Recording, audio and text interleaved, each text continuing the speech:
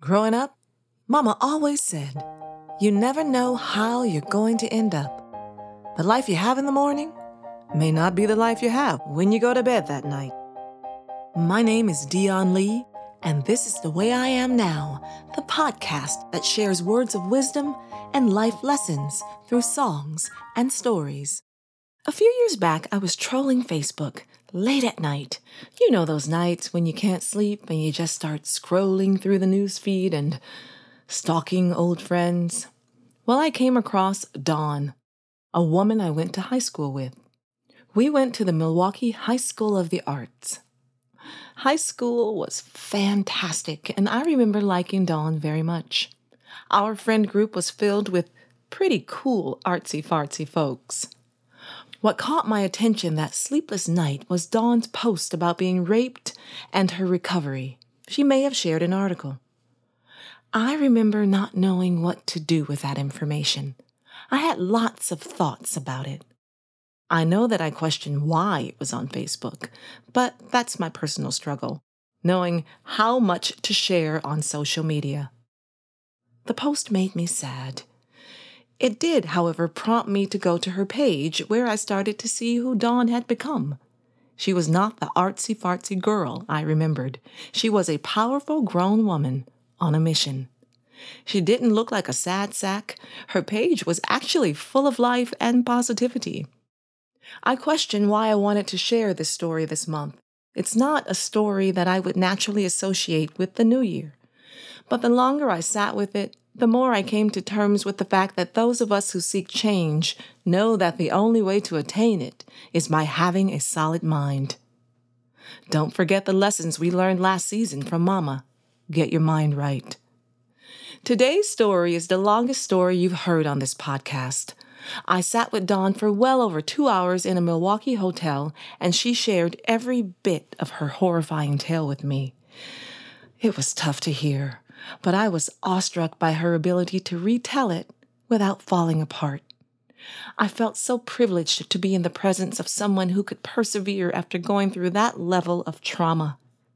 She reveals in her story how she did it. She takes her mental health very seriously, as we all should. I learned a lot from her. This story is one that every person should hear. Today's podcast contains violence and foul language. In 1993, I was 3 years out of high school, and I had just gotten married to a man that I had dated at the end of my high school years, and we were pretty young, but I was pretty anxious to get married and start a family, and I was really excited. I was in college, and I was working at a job that I really loved. I was a weight loss counselor, and we had just moved into a new townhouse, and we had met our neighbors, and they were the same age as we were, and we were having backyard barbecues and, listening to Steely Dan and just really enjoying being adults. It was really very exciting. One of my good friends was having a birthday party. She was turning 25, and she lived in the neighborhood that we had moved into. I was really, really super awesome because I was 21 and I could go to this party and I could have some drinks, and, first time that I was like going to a party with my husband. And that night I had to work, and he was getting off early. And so he was going to go to this party first, and I was going to meet him there. And I remember going home and I'm sure people can understand, when you stand in front of the mirror for the first time, looking at yourself and realizing that you're a grown up. I'm an adult. I'm living in my own house. I'm married. And I got myself all gussied up. I put on my brand new pair of, express white jeans and my cute black top, and I felt so joyful. when I got home from work, there was a note on the counter from my husband, and we had been teasing each other because you know how you get nice and skinny and fit before you get married, and then afterwards you're having barbecues and drinking lots of beer and eating all the time, and how we really needed to get out and exercise more, and so he had decided to walk to this party. And I thought, well, if he's going to walk to this party, I'm going to walk to this party. And like I said, it was within the neighborhood, so it wasn't that far away. It was fall. It was September. And so it was cool, but not freezing outside. And it was one of my favorite times of year. I put on, a light coat and walked out the door, and I decided to cut across the backyards of a couple of friends because it was closer. And as I was walking down the street, I noticed that there was a girl standing on her porch talking to a couple of young men. It's one of those things where I had this like weird feeling. And, now that I'm 46 years old, I think, oh, was that like a microaggression that you were having? Because there was these three, black boys standing on a porch. And so I began to walk a little bit quicker. So I wasn't that far from the house that I was going to. I heard footsteps behind me, and these boys were talking. I started to walk a little faster, and they started to walk a little faster, and I could see the front steps of the house that I was going to, and I picked up my speed, and they started running after me. And just as I reached the sidewalk that led up to the house, one of the boys put a gun to my back, told me to, stop what I was doing and turn around and give him my purse. I never carried money in my purse. Like that was a thing that girls were taught from very young on, right? Like don't carry money in your purse. And I wasn't going anywhere that I was going to need any money. So I think I had like $1.25 in my purse. And I remember them grabbing my purse and opening it up and emptying it, like upside down, emptying it on the ground and getting really angry that I didn't have any money. I remember thinking in my head, gosh, Dawn, if you would have just stuck $20 in there, maybe they would have taken that money and left. The oldest of the three boys, he is the one who was sort of like the leader of this pack. He was making demands on the other two boys. And when I say boys, I mean they were boys. They were 13 and 15 and 17. The oldest boy, for some reason, he took me out into the middle of the street, right in front of this house that I was supposed to be at. And the whole time is like, he's got this gun to my back and he's got me out in the street. I'm like, someone's going to come out or someone's going to come in. Like, I'm going to get saved from this situation because there's a party going on. This oldest boy told me to take off all my clothes in the middle of the street. I was thinking in my head, like, oh, this is really serious. Like, this is bad. They had me take off all my clothes and they actually blindfolded me with my bra. Then I'm kind of spotty on what happened next because somebody must have went and got a car, because the next thing that I know, I was in the trunk of this car and being driven away. After quite a while, they stopped and pulled me out of the trunk of the car. But the whole time, they were just screaming at me and calling me names and, telling me like how, I was a slut and a hoe and I was going to get what I deserved. And they took me back into this alley behind these garages and they had pushed me to the ground. When they pushed me to the ground, I started to cry and they were like, we are going to kill you. Like, you need to stop crying right now or we are going to kill you. You're going to do exactly what you're told and you don't say a word. It's really hard to just like stop your emotions from happening, but it is amazing what the will to survive will do. And so I kind of explain it like an out of body experience because I stopped crying. And I remember, like, I can physically see myself being raped, like standing above myself. I've had a lot of therapy, and that's not unusual. I just had to disassociate myself from the situation so that I could instinctually live. They proceeded to rape me, all three of them, in every way you could possibly imagine for what felt like hours.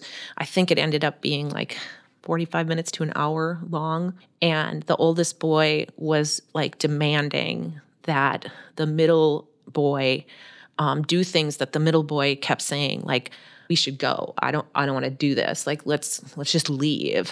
And the oldest boy was like, no, we're finishing this off. In the meantime, they had injured me pretty badly. My saving grace was that a motorcycle came down the alleyway and they got spooked.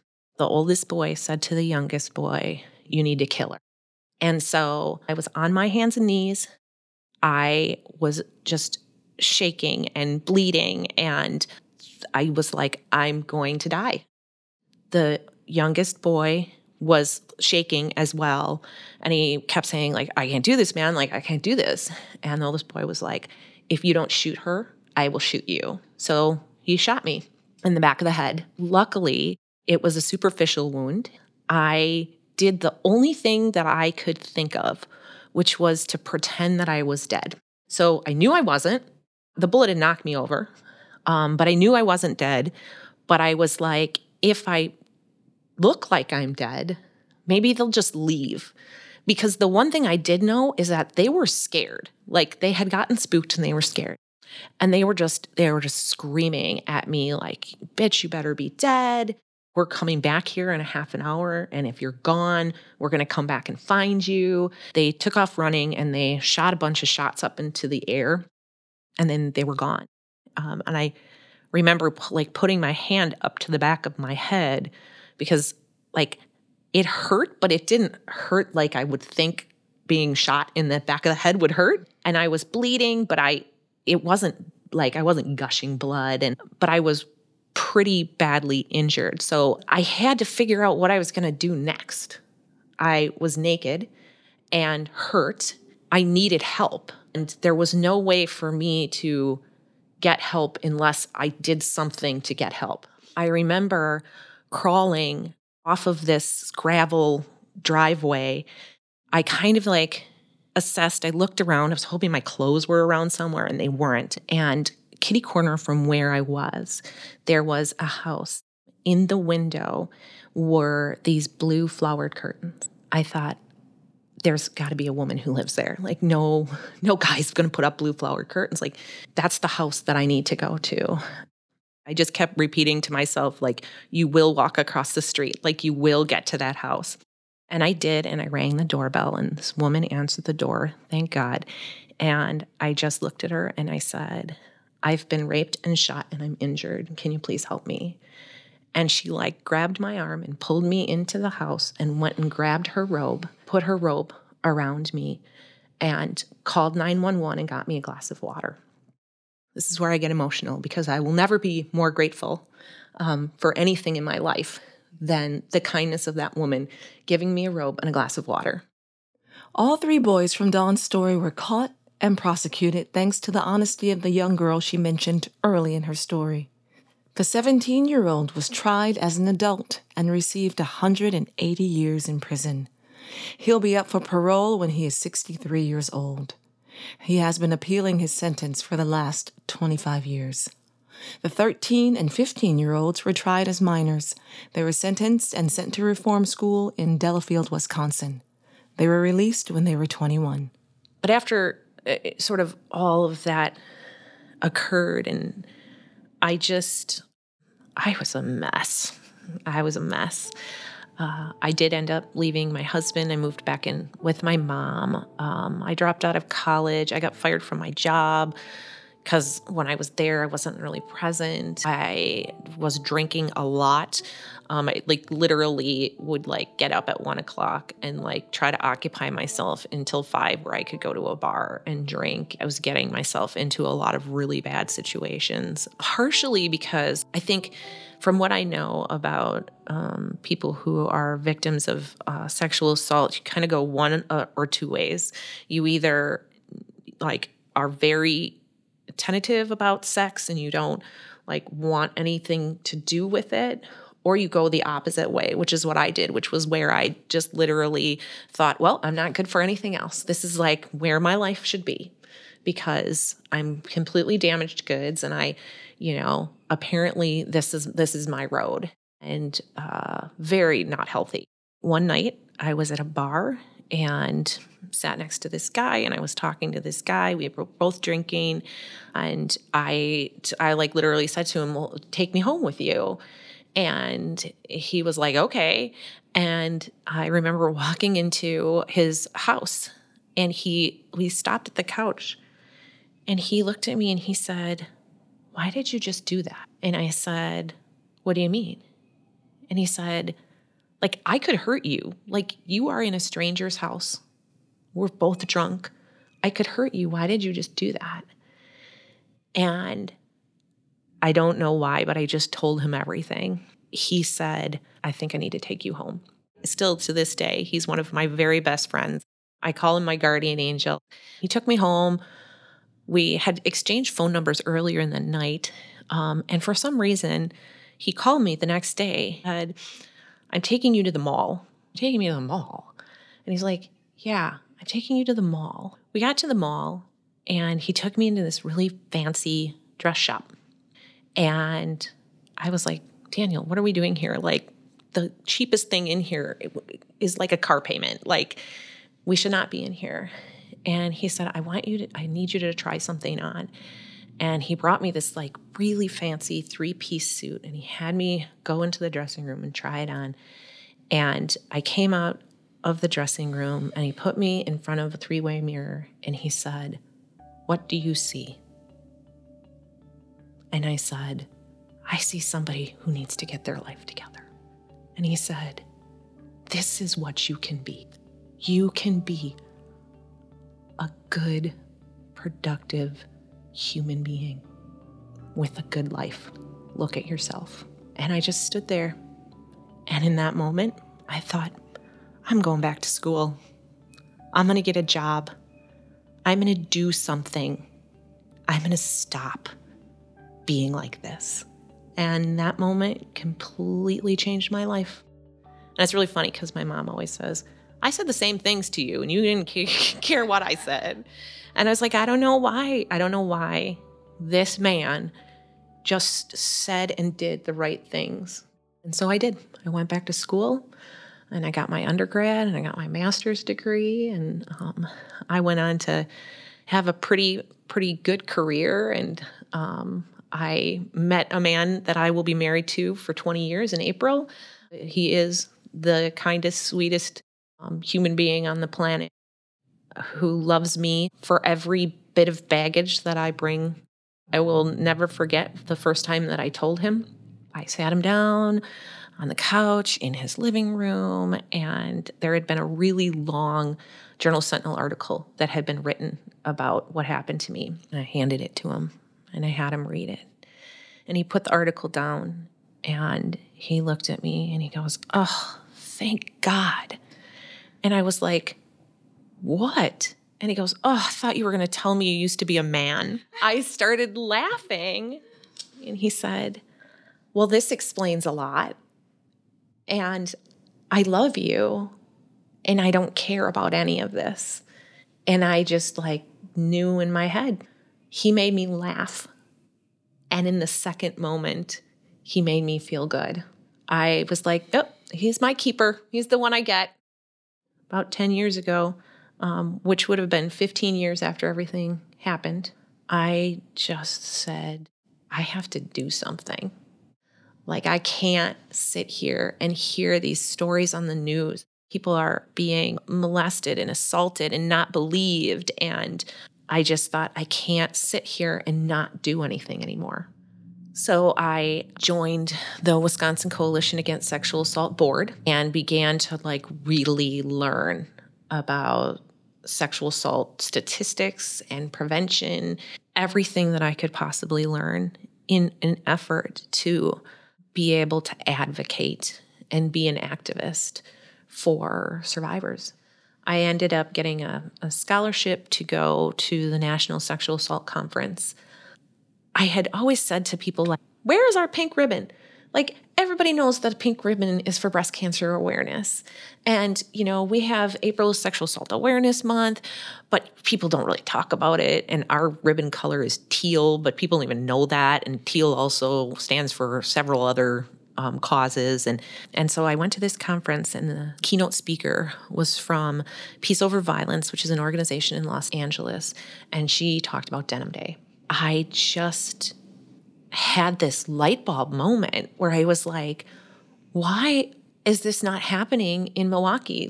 It's non-gender based, it's risk-free, it's awareness raising, it's talks about victim blaming. We have to do something like this.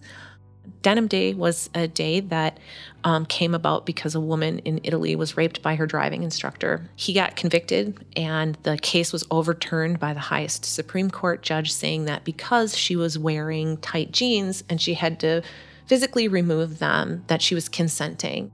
The Italian parliament were outraged, and so they stood on the steps of the highest courts, all wearing really tight jeans in protest over what happened to her. It became this day in April, and it sort of filtered its way into the States, into Los Angeles about 20 years ago.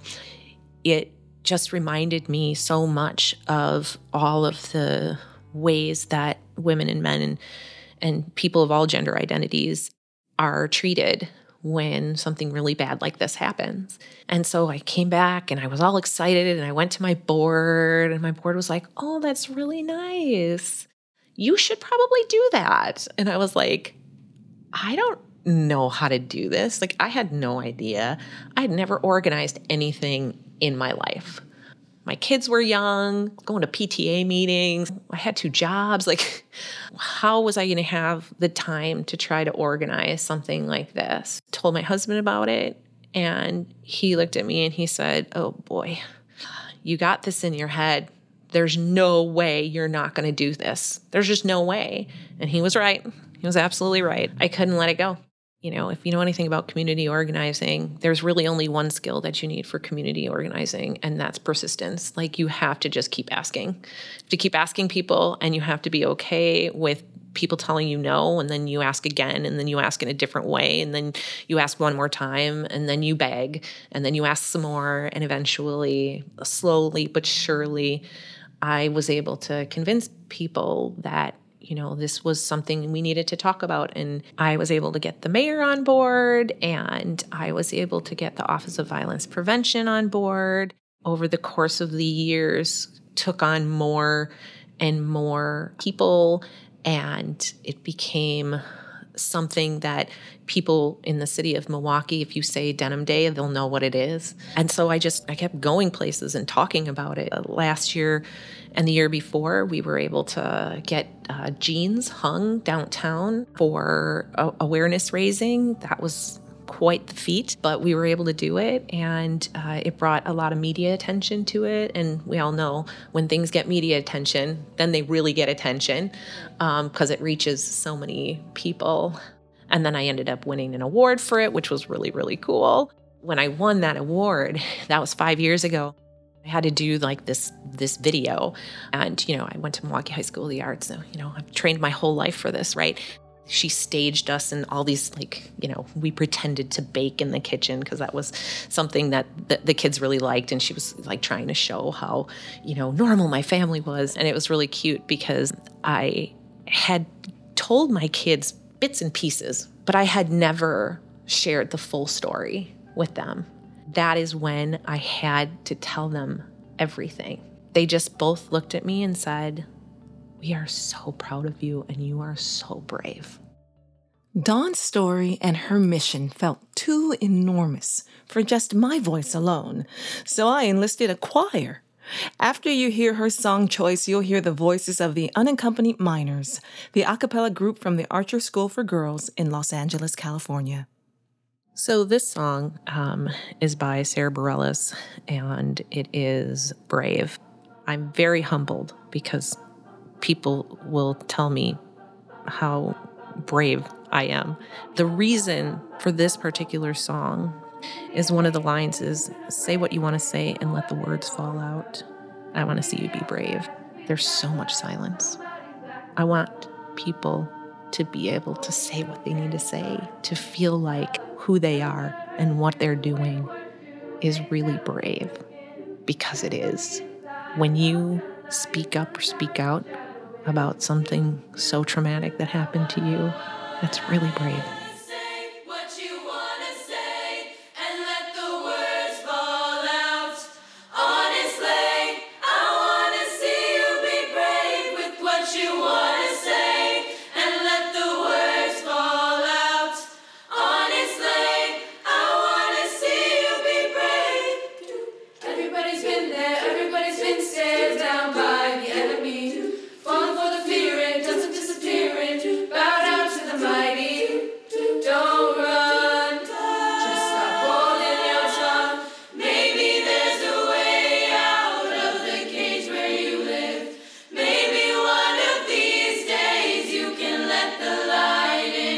Show me how big you're brave is. Say what you want to say and let the words fall out.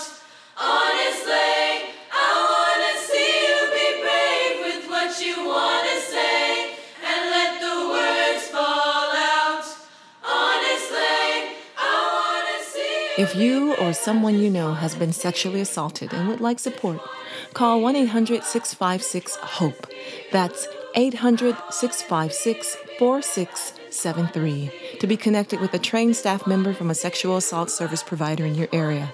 Know that you are not alone. Thank you for listening. Thank you, Dawn, for sharing your story. Tune in next time for another life lesson.